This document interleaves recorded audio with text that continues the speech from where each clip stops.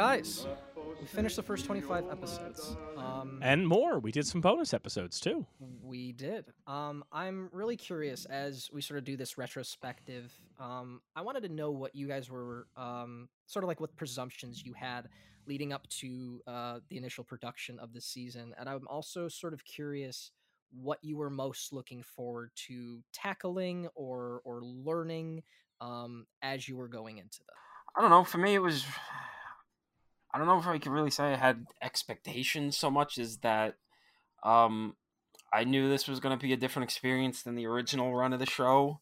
Um, that there was a lot of stuff I'd seen that was great, and I was going to be excited to go through them again and talk to them with different people.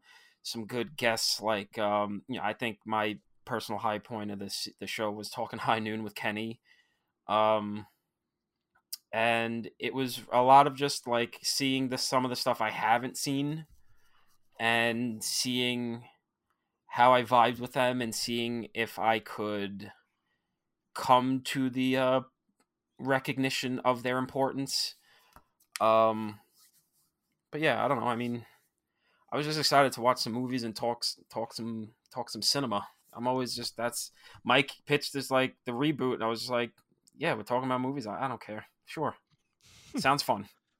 I'm very pleasantly surprised with how this turned out. I think the biggest thing, and Tom may not acknowledge it outright, but I think he shares this sentiment with me that I think the biggest surprise is how many people listen to this.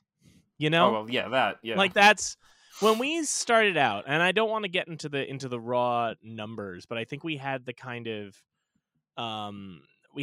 ambition where we're like, well, maybe if we build up a full season of listeners, we can maybe in a second season get up into the triple digits. And then we achieved that shockingly early on. We have had listeners who have reached out. We have had listeners who engage with us online. We've had listeners from a number of different countries, of different age groups.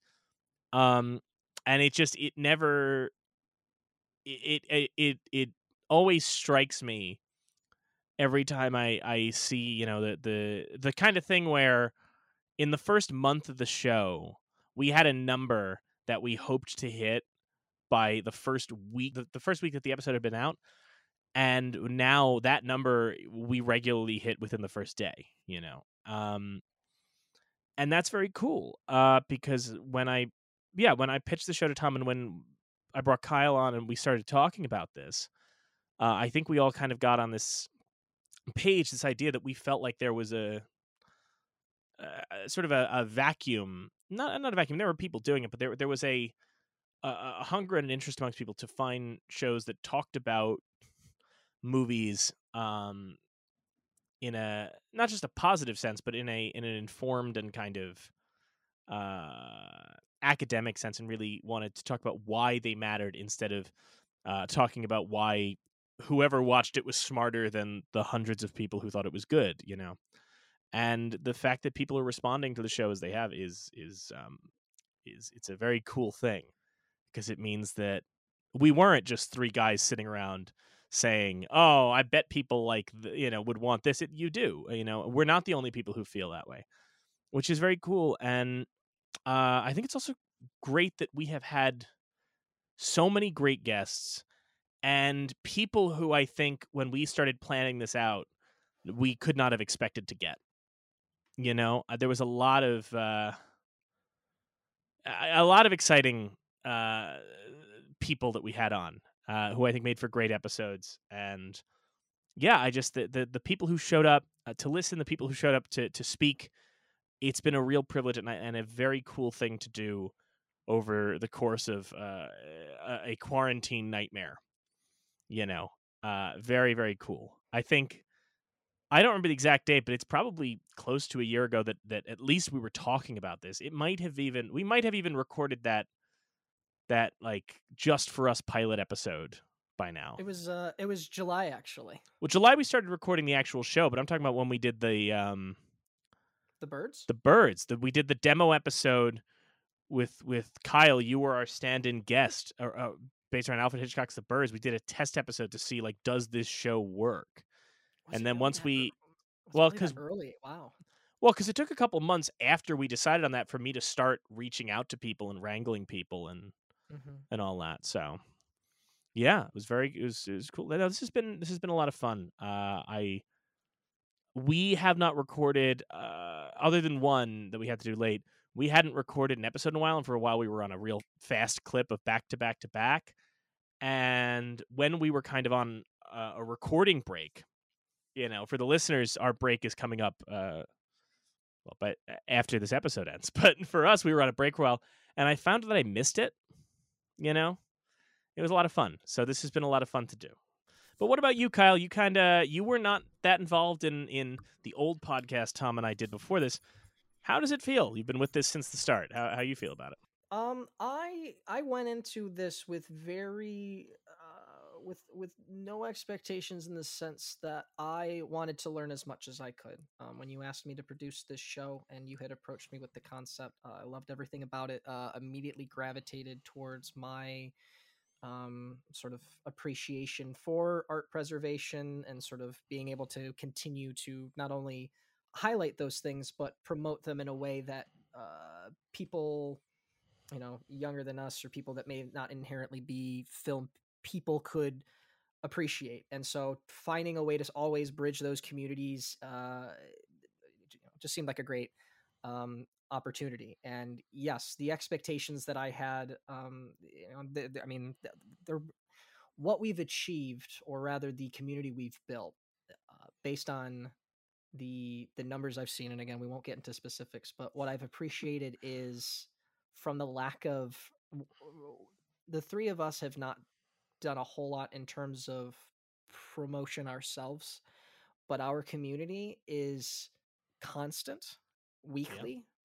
The same people that are tuning in every week are keep coming back around the same time, and that what was sort of exciting, as you mentioned, Mike, to sort of see that number continue to grow, and then be like, well, maybe, and then it's like, no, that is our new floor. And yeah. to have people interacting with us, asking questions, the types of questions, frankly, that I had, that maybe I did not want to outright ask, because, being embarrassed for my ignorance, but to understand that, or to recognize that those types of um, questions, and that was the type of community we were bringing in. I really appreciated that. So I'm really proud of what we've got going on here.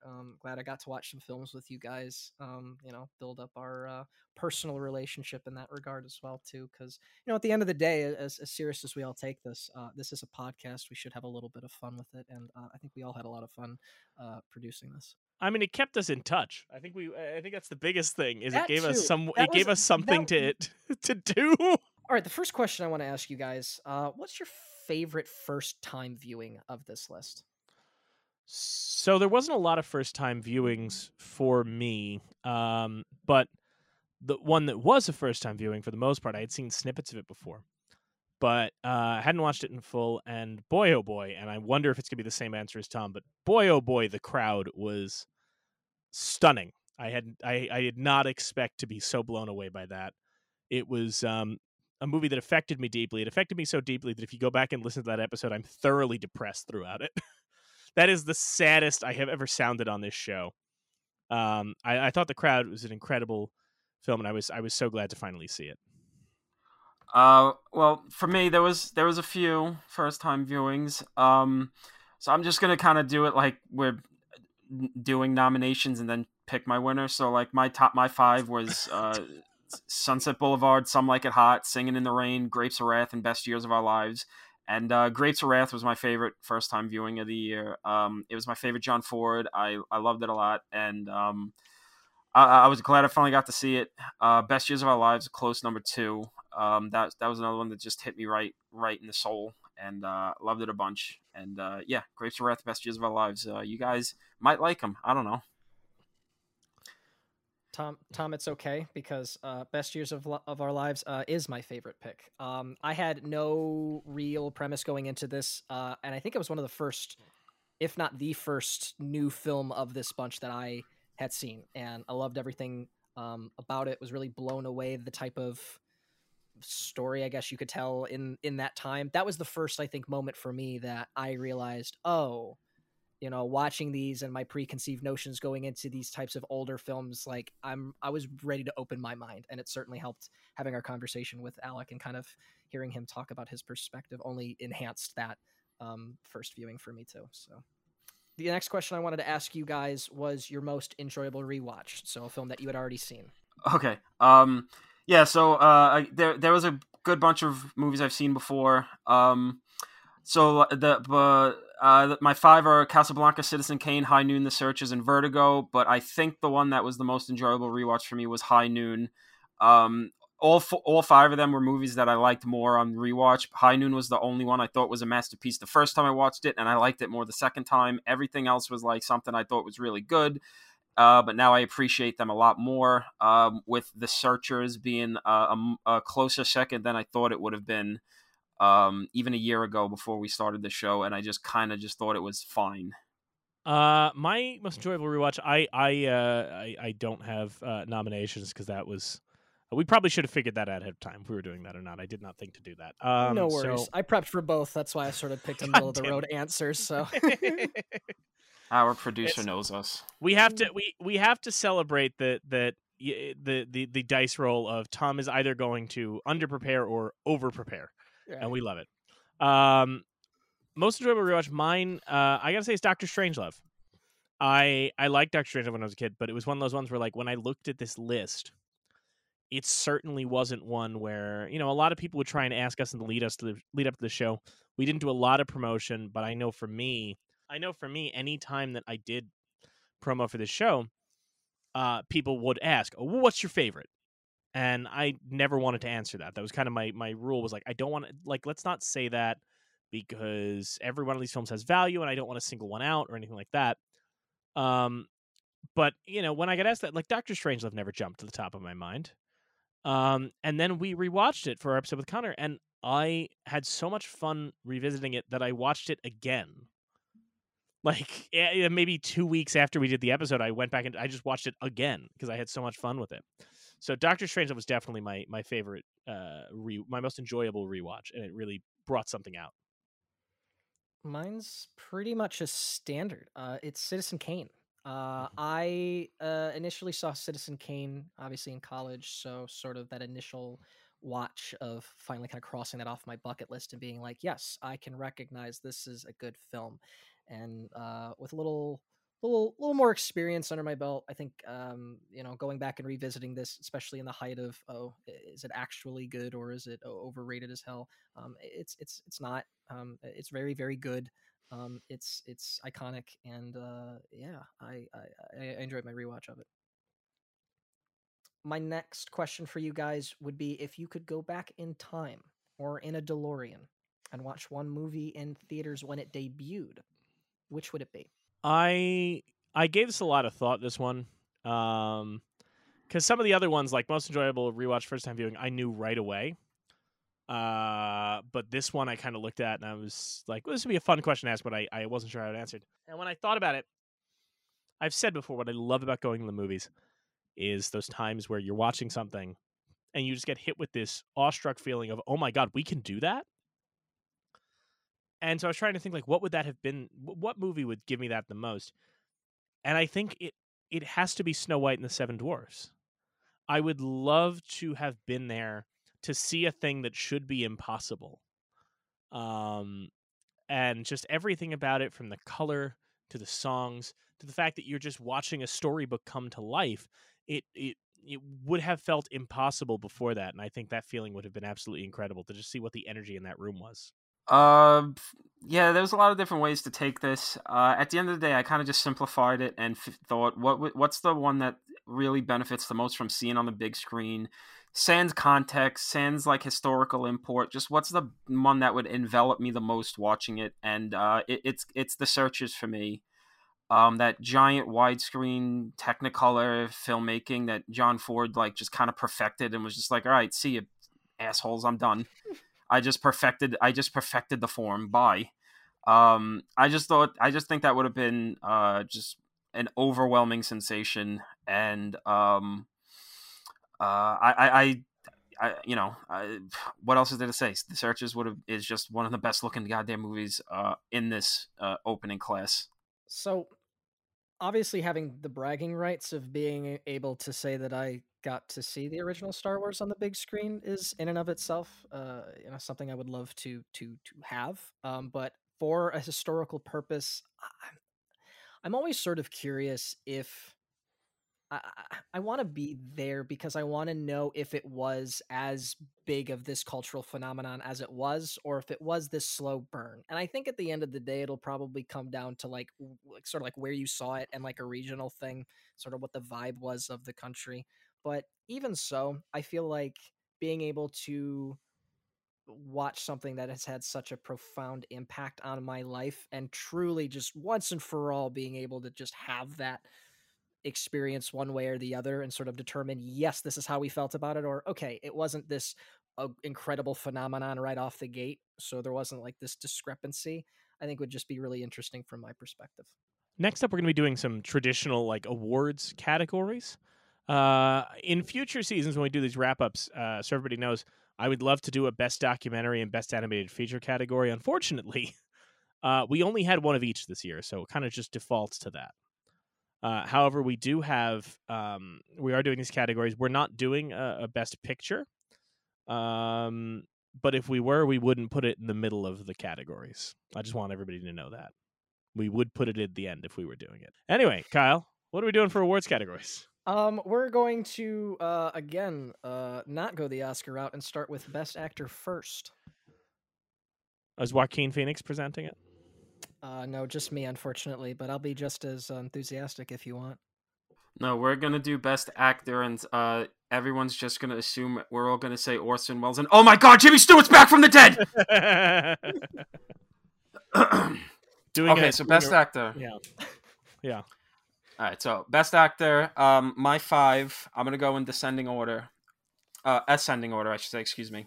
It's gonna be Gary Cooper for High Noon, Humphrey Bogart for the 1-2 punch of Casablanca and the Maltese Falcon, Henry Fonda in Grapes of Wrath, Orson Welles in Citizen Kane, and my number one is Jimmy Stewart for the 1-2 punch of Mr. Smith Goes to Washington and Vertigo. I just think not to be like a contrarian or anything, but like it's easy to say Orson Welles gave the best performance of this group, but I think the versatility of what Stewart did with these two movies, going from like genuinely sweethearted guy who you don't really mind is beating the shit out of everybody for 10 straight minutes in the movie, to this really weird sweaty creep who like is kind of like the grandfather of incels, is it's pretty astounding, and I think kind of should be the argument anyone has if anyone like tries to denigrate Jimmy Stewart as an actor and just be like, idiot, shut up. Like, watch Mr. Smith Goes to Washington and Vertigo and see what this guy could do.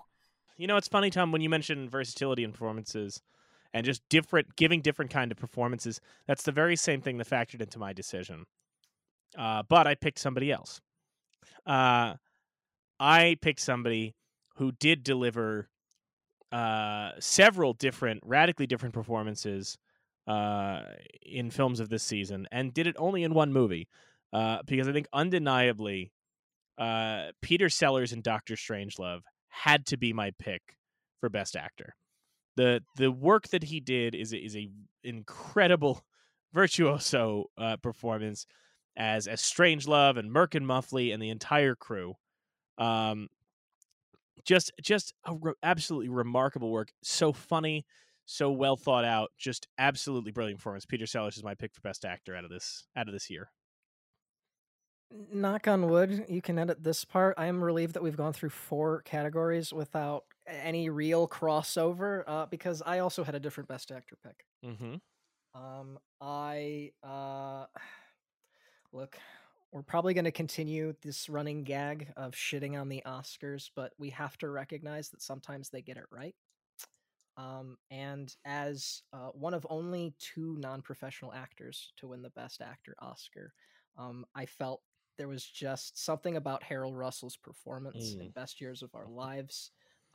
Obviously, that is a character that is not necessarily himself, but a part of himself is within that. So like his soul, a part of his soul is within that character. And to sort of watch, I think, to loop it back to my favorite first time viewing, the reason I still think about the best years of our lives as I do is because of Harold Russell's performance. I again from a historical context, from just the very just unexpected, no real context going into this film, he stood out to me, and I like that aspect that there's just as much of a fictional character on that screen as there is an actual person.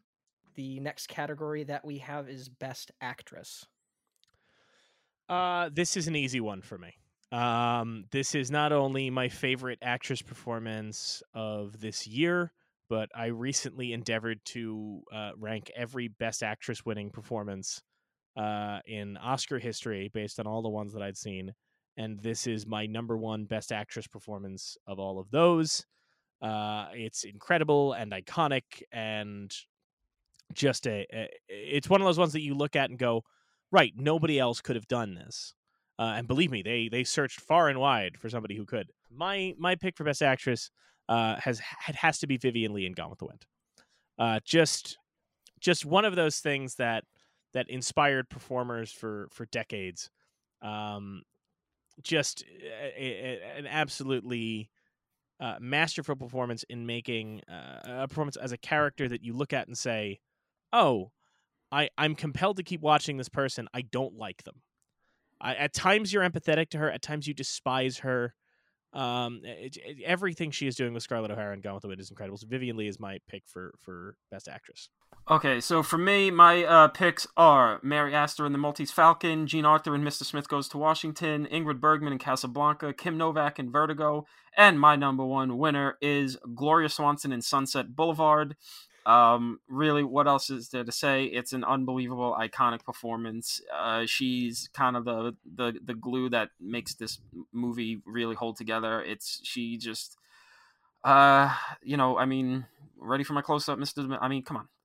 Gloria Swanson fucking rules, and this movie rules, and I think leaps and bounds she's the best of the actresses in this opening salvo of the National Film Registry.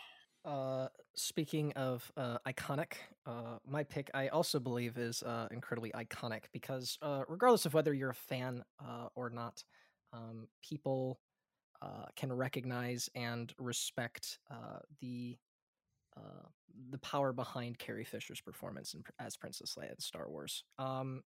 As somebody who just recently, over the last couple of months, introduced a friend of mine to Star Wars for the first time, um, and went into it thinking it was just going to be this hokey, goofy, dorky thing, and came out of it not only loving every minute of it, but really resonating with Princess Leia and Carrie Fisher's performance. Continuously asking sort of questions like, what type of was that sort of archetype seen before up to that point? And seeing somebody ask those types of questions and be engaged with both my favorite medium and a powerful woman in cinema. She didn't get the recognition she should have, in during her time. But this is me giving Carrie Fisher the award she deserves. My next pick, or the next category on our list, is for Best Director. Okay, so best director. Here we go with my picks. Number 5, William Wyler for The Best Years of Our Lives.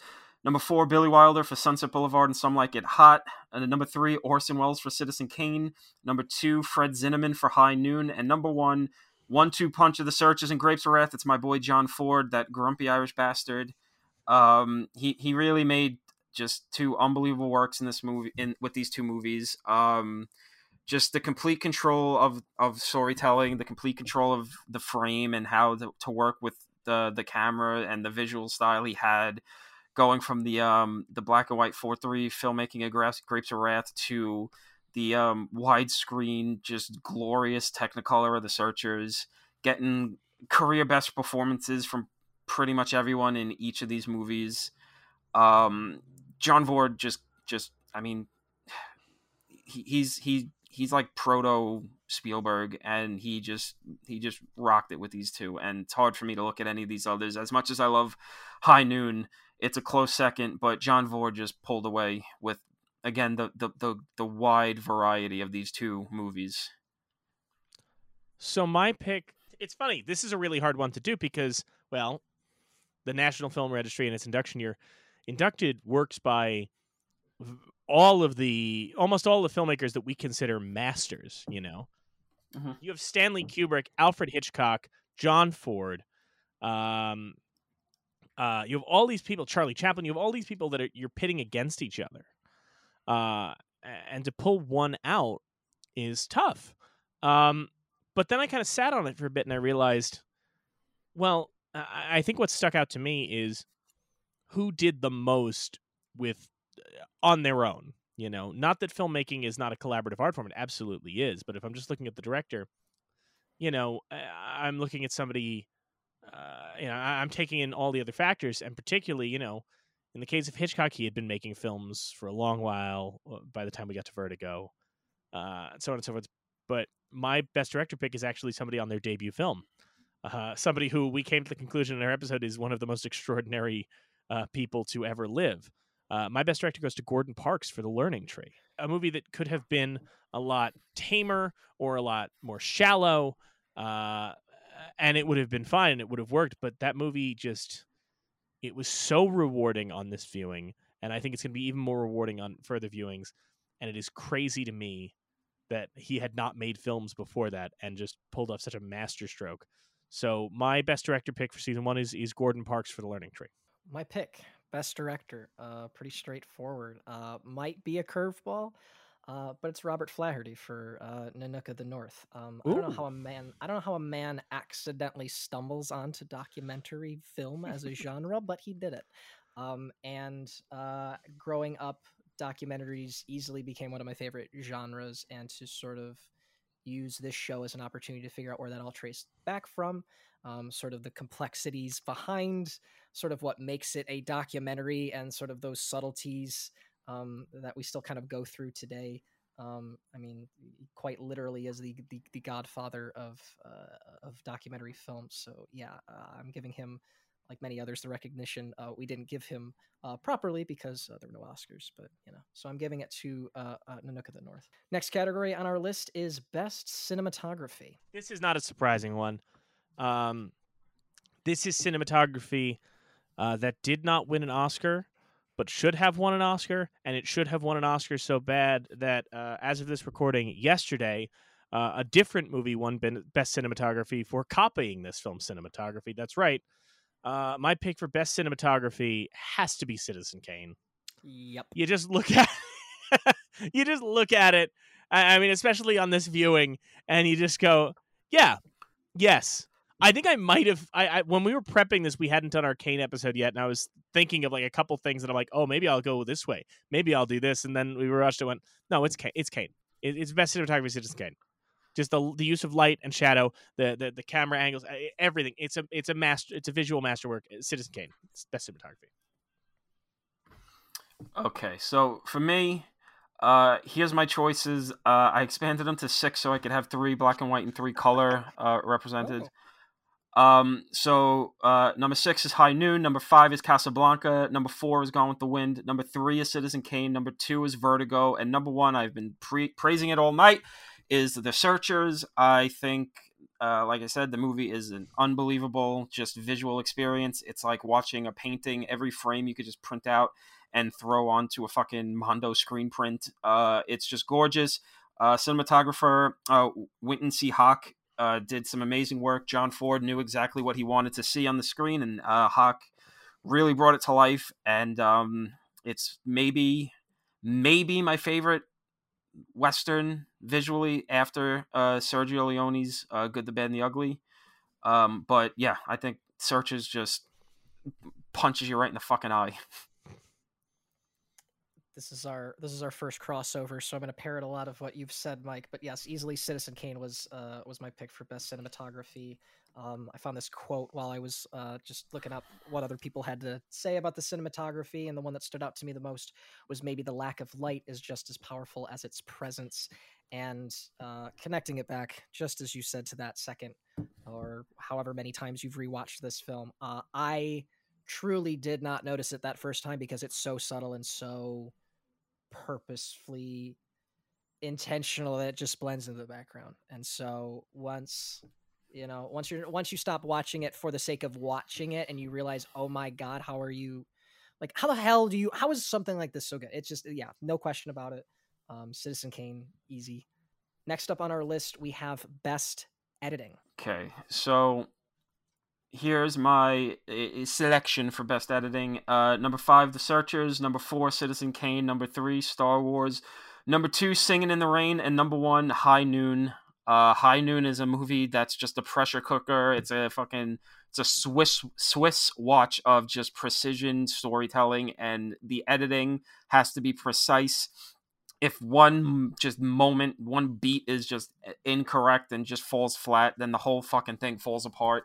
And it's it's one of my favorite movies, and Elmo Williams edited it, and it's really just I just think it's an unbelievable, the moment when the train finally comes in is just one of the fucking, one of those moments of rewatching all these movies this year where your heart gets pumping and you're right there with Gary Cooper and you're like, oh fuck.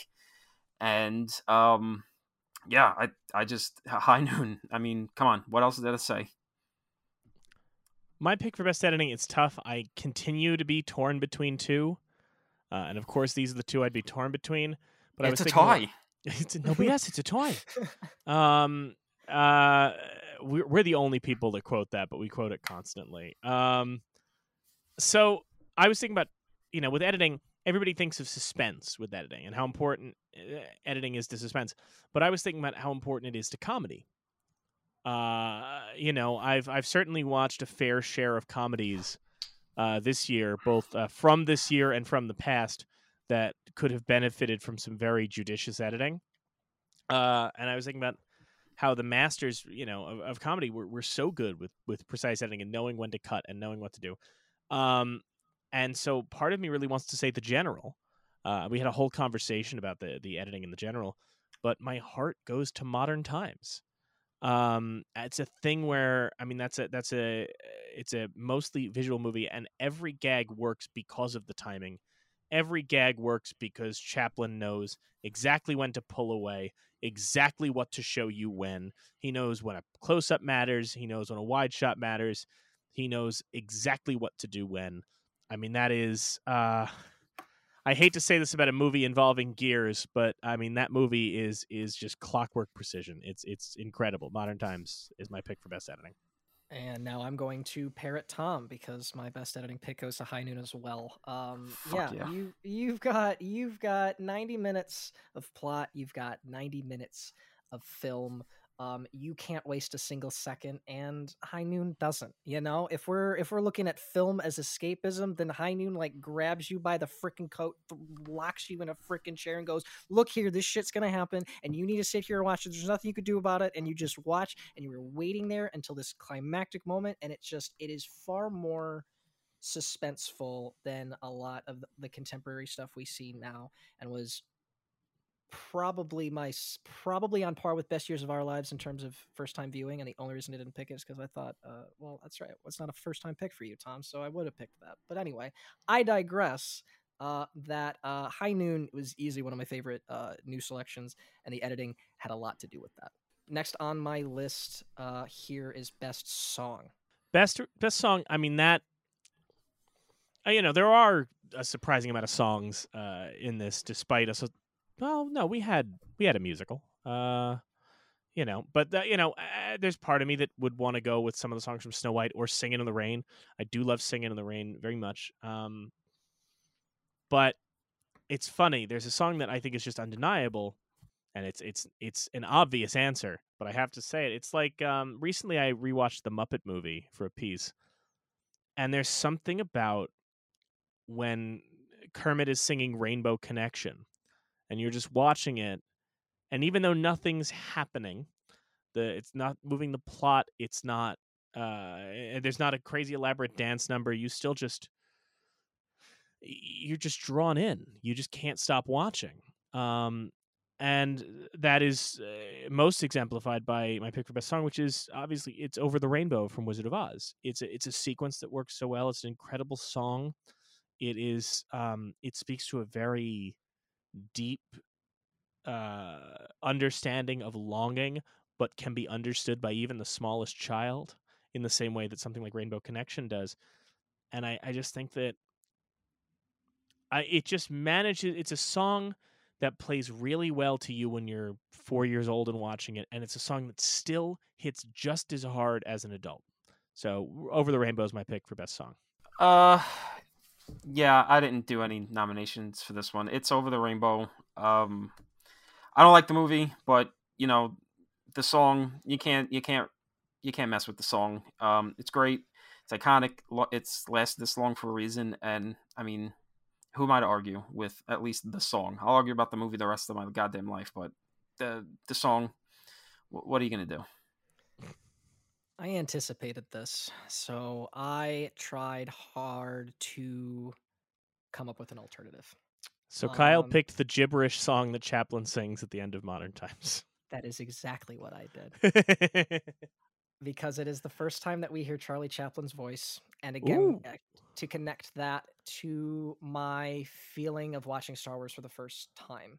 If Chaplin is as prevalent as he is in his time, and to hear this man, this giant of on screen speak for the first time, even in this ridiculous gibberish, I have to imagine just filled that entire room with some sort of glee or just like gasp of, oh my God, he spoke.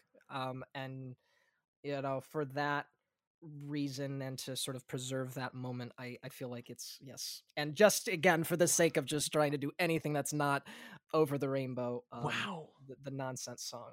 I was kidding. I was making a joke. Yeah. Wow. No, it actually right. I was dead serious. I was totally 100% serious. I legit picked that to try to come up with a different approach. I genuinely mean that too, though. I didn't just come up with a BS reason. I think for historical context, it's important. Yes. So another one. Speaking of song and music, our next category is best score. I mean, do we all just want to say it at the count of 3? Right. Ready? Here we go. I mean, ready? Wait, no. Tom has nominations. Let Tom do his nominations. Oh, he does? All right. Okay. All right. Nominations: Citizen Kane, The Searchers, Singing in the Rain, Vertigo, and 1, 2, 3, Star Wars. Star Wars. I mean, okay, great. Okay. Moving on. It's perfect. Literally, my only note in here is John Williams, Star Wars. Yep. John Williams came onto Star Wars and he just cucked the entire cinematography fucking union, and it was just like, yeah, guys, I just fucked all your wives right now. Why did he cuck the cinematography union? He's a composer. God damn it. My mind is mush. The composers. We were up really late with the Oscars. I'm tired. Oh God! He cucked the entire composers union. Look, some of you were. Anthony Hopkins and I were peacefully asleep at 11 Well, that's because you get your bottle early in the night, and Shannon rocks you to sleep. Oh, Danny boy! All right. Anyway, next category we've got best costume design. I'm sure there are some more radical picks. I'm sure there are people who could make the argument for, well, look at Kim Novak's outfits in Vertigo and those wonderful bras that are designed in the office or something like that. I'm sure there's an argument to be made for that. There's an argument to be made for Star Wars having to invent a whole new look. There's arguments to be made for that. There's arguments to be made for the iconic look of Ethan and the Searchers. There's arguments to be made for that. But God damn, it's Gone with the Wind. Like, you can't help but look at that and be like, right, that is the dresses are incredible and spawned 1,000 Barbies. Everything. I mean, just everything looks, the work done on the costumes in that film and the detail is incredible. I mean, yes, is it a 4-hour showcase of Vivien Leigh in various incredible colors? Yeah, it's great. The costume work in that movie is absolutely incredible. And I'm a person who normally hates when the Oscars honor a period piece over something more inventive. I usually get a little annoyed when it's like, oh, well, this person had to come up with how aliens dress, but this person looked at pictures from the 40s. But at the same time, like, just, God, it's such a knockout. Every outfit, every look in Gone with the Wind is incredible. It's got to be best costume design. Number 5, The Searchers. Number 4, High Noon. Number 3, Casablanca. Number 2, On the Waterfront. Number 1 is Star Wars, because they made an entire goddamn different galaxy that felt lived in, felt real, felt tangible. and we're still fucking looking at that shit to this day. I mean, from other sci-fi movies that have tried to be Star Wars and failed to Star Wars movies that have tried to be Star Wars movies and failed. Star Wars is just on every technical level is hard to argue with. That was my go-to. I try to challenge myself there too, and I decided to go with what I thought would be an obvious answer for Mike, but I went with Wizard of Oz. And I went with Wizard of Oz. Yeah. Everybody obviously, especially my dad, it's one of the few films that I can actually talk to him about on this list. But regardless of who you talk to, everybody says it's the moment that film goes from black and white to color. That is just this, it just takes your freaking breath away. And for me, I've always felt that color alone, while an effective tool, could not work alone without something bold and just beautiful to look at. And the color alone, without the complement, that entire world blowing up as it is and just bursting with color, and all of the munchkins in this world, very much in the way that Star Wars designed an entire galaxy. It just bursts onto the scene with life, and without those costumes that sort of take you into an incredibly different world, like, I feel like that movie just sort of doesn't really work, or feels cheap in comparison. So that's my pick, is Wizard of Oz. Next category we have on our list is Best Art Direction, which, correct me if I'm wrong, Mike, this is the original term for production design, right? Yes. Okay. Number 5, Citizen Kane. Number 4, The Searchers. Number 3, Singing in the Rain. Number 2, Vertigo. And number 1, it's a technical category. It's going to Star Wars. They made an entirely new universe, and it felt tangible. It felt real. We're still dealing with it today. And blah, blah, blah, blah, blah. I said it before. It's Star Wars. I don't know. It fucking... Goddamn, like, look at that movie. It's there. It exists. That's fun. So, Tom, you picked what is the newest movie in the original class, right? Yes. 77 Star Wars. So I went the complete opposite direction, because my pick for Best Art Direction is Intolerance. I think that when you look at the fact that it had to create 4 different time periods, and the work that had to go into that to replicate 4 different eras, and the fact that so much of it is still so impressive today. There are so many older films that you look at and go, oh, well, that's obviously a flat. Oh, that's obviously that. I mean, the guy built the giant elephants that stayed there until they decayed. The art direction and is what makes Intolerance a spectacle. Like, that's its most notable feature, and I felt like I had to recognize that. Just the amount of work and craft that went into creating those 4 different time periods in Intolerance, I think it's absolutely remarkable. So that's my pick for Best Art Direction. I had the same approach, because I went back and forth between Star Wars and Intolerance, and from a purely technicality award, and from the fact that I had already given so many awards to Star Wars up to this point, while I do not respect the man, I do have to respect the 3-hour dense epic of a blueprint for the modern blockbuster that he gave us. And so, yes, I have to give the best art direction to D.W. Griffith and Intolerance. You didn't have to say. I just said Intolerance. I could have pretended that he wasn't part of it. I was just like, let's just not say it. Oh, let's just be like, that movie art directed itself. It's fine. Last category for this list is our best visual effects category. Is this another one where we should just do a 1, 2, 3, or did somebody have a radical pick here? I don't think so. I think I feel pretty good about the 1, 2, 3. Yeah, okay. I don't know. You're the guy that just went Intolerance for fucking art direction. Are you the one with the radical pick? No, okay. I'm absolutely not. There's one answer. Ready? Here we go. 3, 2, 1. Star Wars. Maltese Falcon. Yeah, there you go. No, it's Star Wars. Yes, I'm fucking with you. It's Star Wars. Yeah. I felt like that one was so obvious. I wasn't sure if it was even worth including, but I was like, let's just set a precedent for future years. Well, I mean, okay. Wizard of Oz, great effects. Yeah, good job, guys. Citizen Kane, some good optical effects and camera tricks, models, and all that stuff. But I mean, come on, Star Wars. What are you doing? Even coming to this game, you're bringing a goddamn Nerf gun to a knife fight. All right. So now what we're going to do, everybody, we're going to do a quick thing real quick before we look at next season, which is we have at the end of every episode this season, Tom and I have made our picks for the registry. That's not just us saying things that should be in there. Everybody has the ability to submit films to the National Film Registry. The Library of Congress allows the public to submit nominations, and the ones that receive overwhelming support will be factored in future decisions. I can't imagine that something like The Dark Knight getting in was not, at least in some way, because of a large outcry of public support. So all of those films that we picked, the films I picked over the course of 25 episodes, the films Tom picked over the course of 25 episodes, we are actually going to submit on behalf of the show as our nominations for the National Film Registry.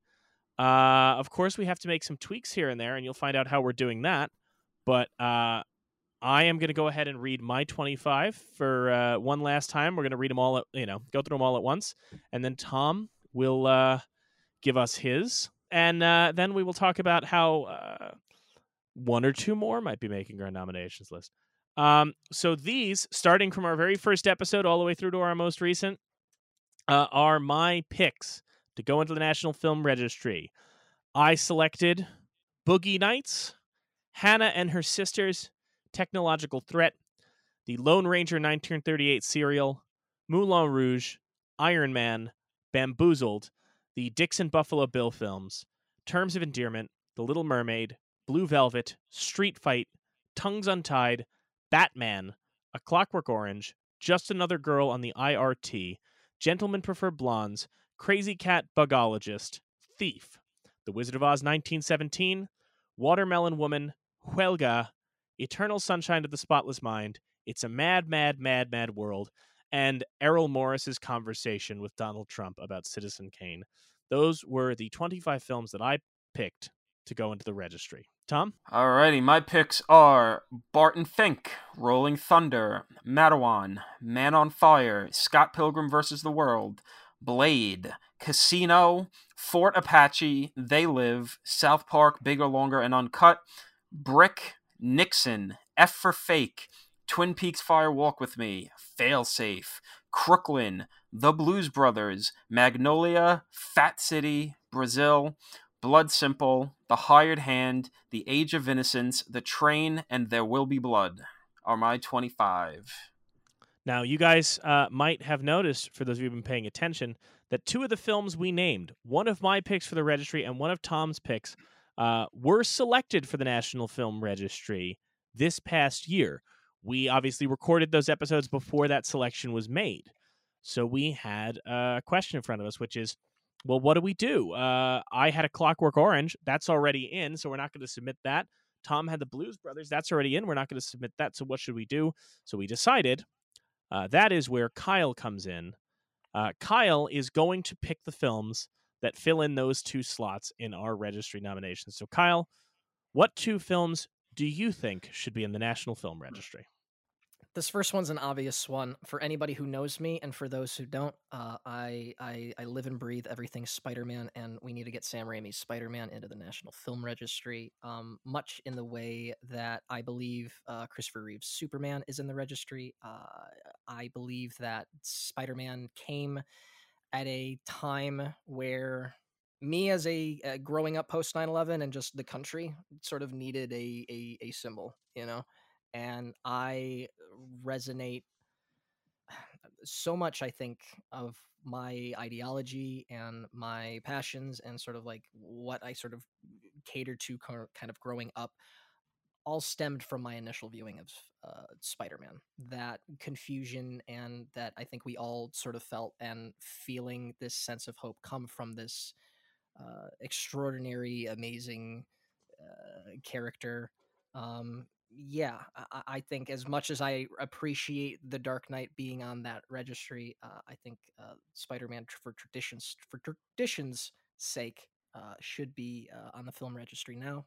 So that is my first pick. The second pick is a little unorthodox, and I'd like to say it's probably more of a reflection of what I've learned um, working on the show with you guys, because it's not a traditional pick.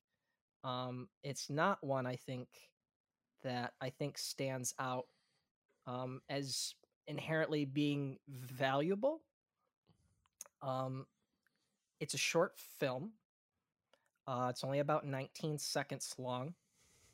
I can give you the transcript here real quick, and if you want, you can let me know if you guys are familiar. All right, so here we are in front of the elephants, and the cool thing about these guys is that they have really, really, really long trunks, and that's cool, and that's pretty much all there is to say. That is Javed Karim. That's the co-founder of YouTube, and that is the first YouTube video uploaded to the site, Me at the Zoo. YouTube is not the first of its kind in terms of video sharing, but it has rapidly evolved the way we communicate and interact with one another. And just this past Friday was the 16-year anniversary of that upload. And it's so crazy because as somebody that grew up with YouTube, there are so many iconic videos on that platform that stand out as the best of the best, as greatest of all time on that platform. Me at the Zoo so rarely ever becomes a subject of that conversation. And it's a lot of what I realized when approaching this as kind of approaching the work of the National Film Registry, recognizing that when they mean film, it is not inherently a narrative film. It is stuff that is worthy of preserving, whether it's your favorite film, whether it is worthy of historical context. And I'm hoping that we can tackle the more obscure silent films and newsreels. And yes, the music video, if we somehow manage to continue producing the show that long to talk about it. But as we continue to sort of question the future of cinema now, and sort of what preservation will look like, I think it is important for us to start to recognize digital video and internet content as a legitimate source worthy of preserving.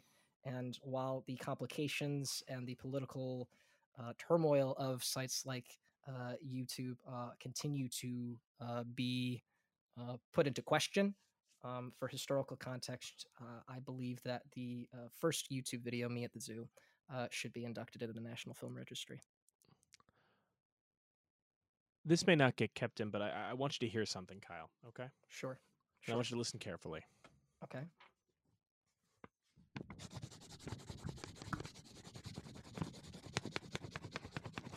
Do you know what that sound was, Kyle? I don't know what that sound was. Oh, that was the sound of me angrily, very angrily, scribbling out on the list of what films I would pick next season. Me very angrily scribbling out what was next to The Great Train Robbery, which was Me at the Zoo, because I thought, I'm going to be so fucking clever, and I'm going to make this impassioned argument about the first YouTube video. And yes! when you... And I was like, this is such a clever idea. I'm going to sound so smart when I do it next year. And then the minute you went, so these are the elephants, I just went, motherfucker.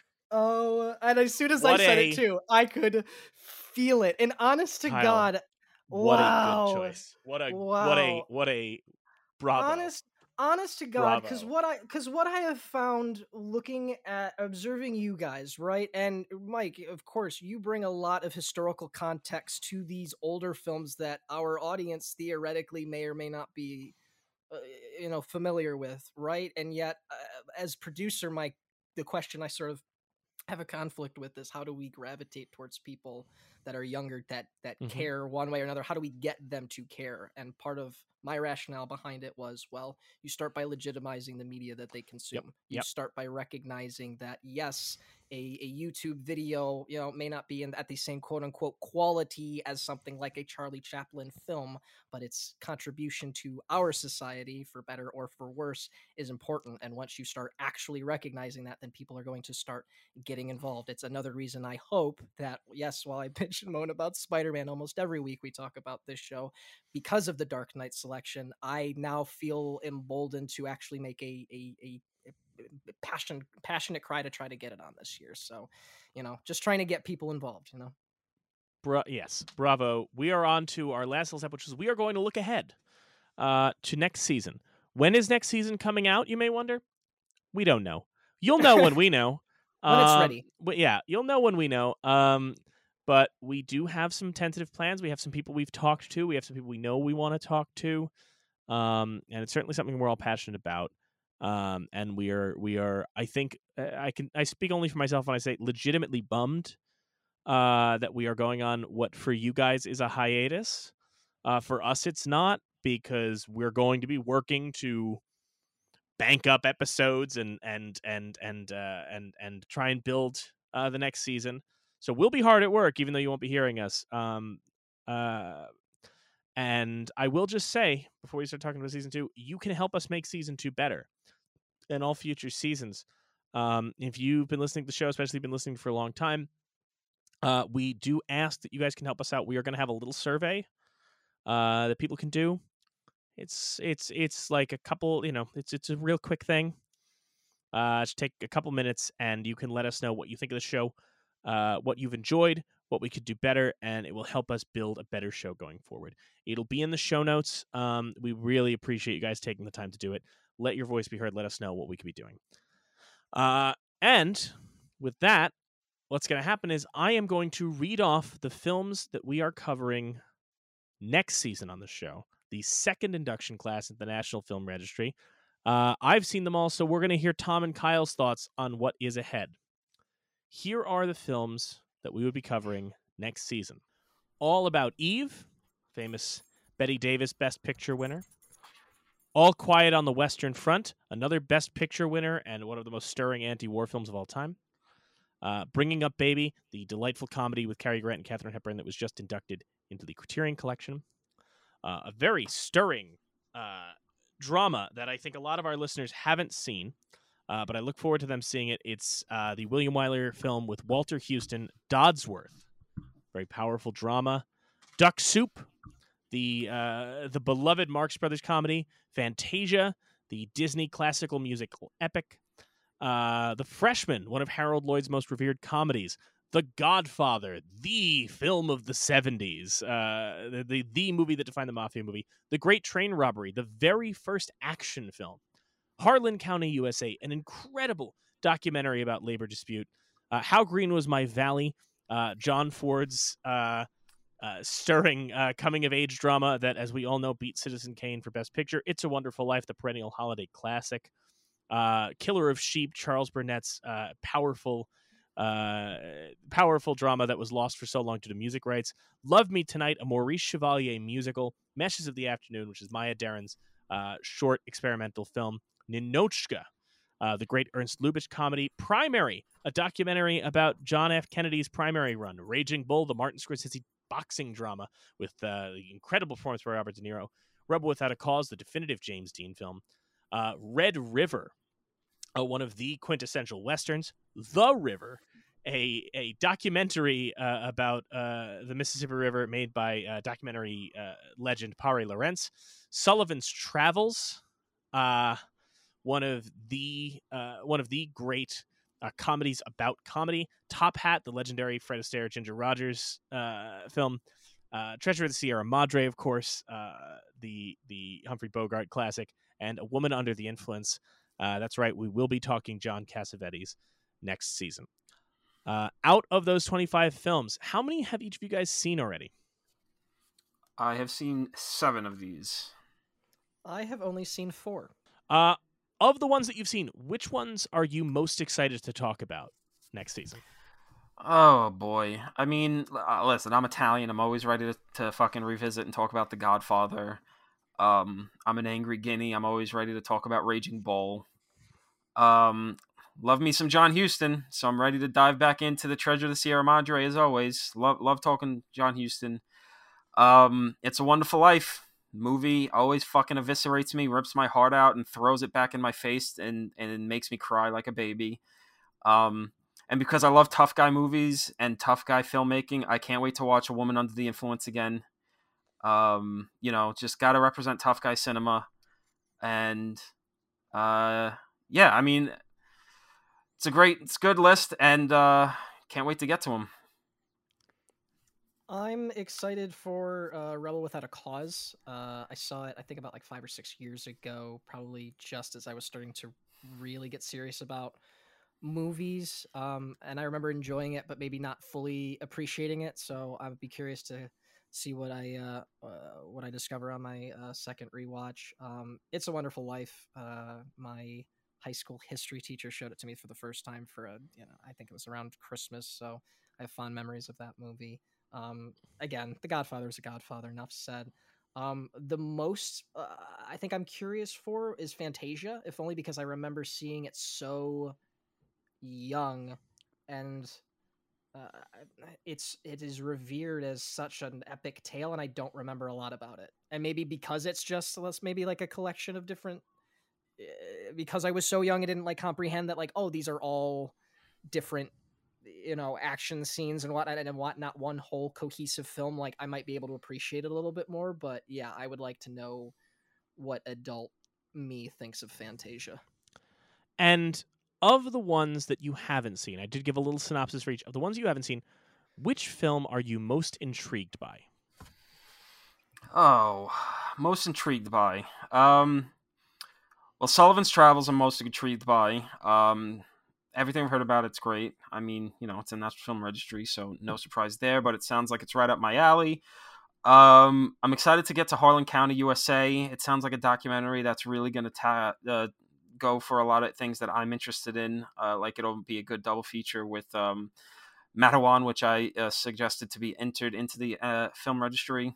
All Quiet on the Western Front sounds, again, right up my alley. John Ford's got How Green Is My Valley, so I got to represent there. I think the one I'm most intrigued by, though, is Red River.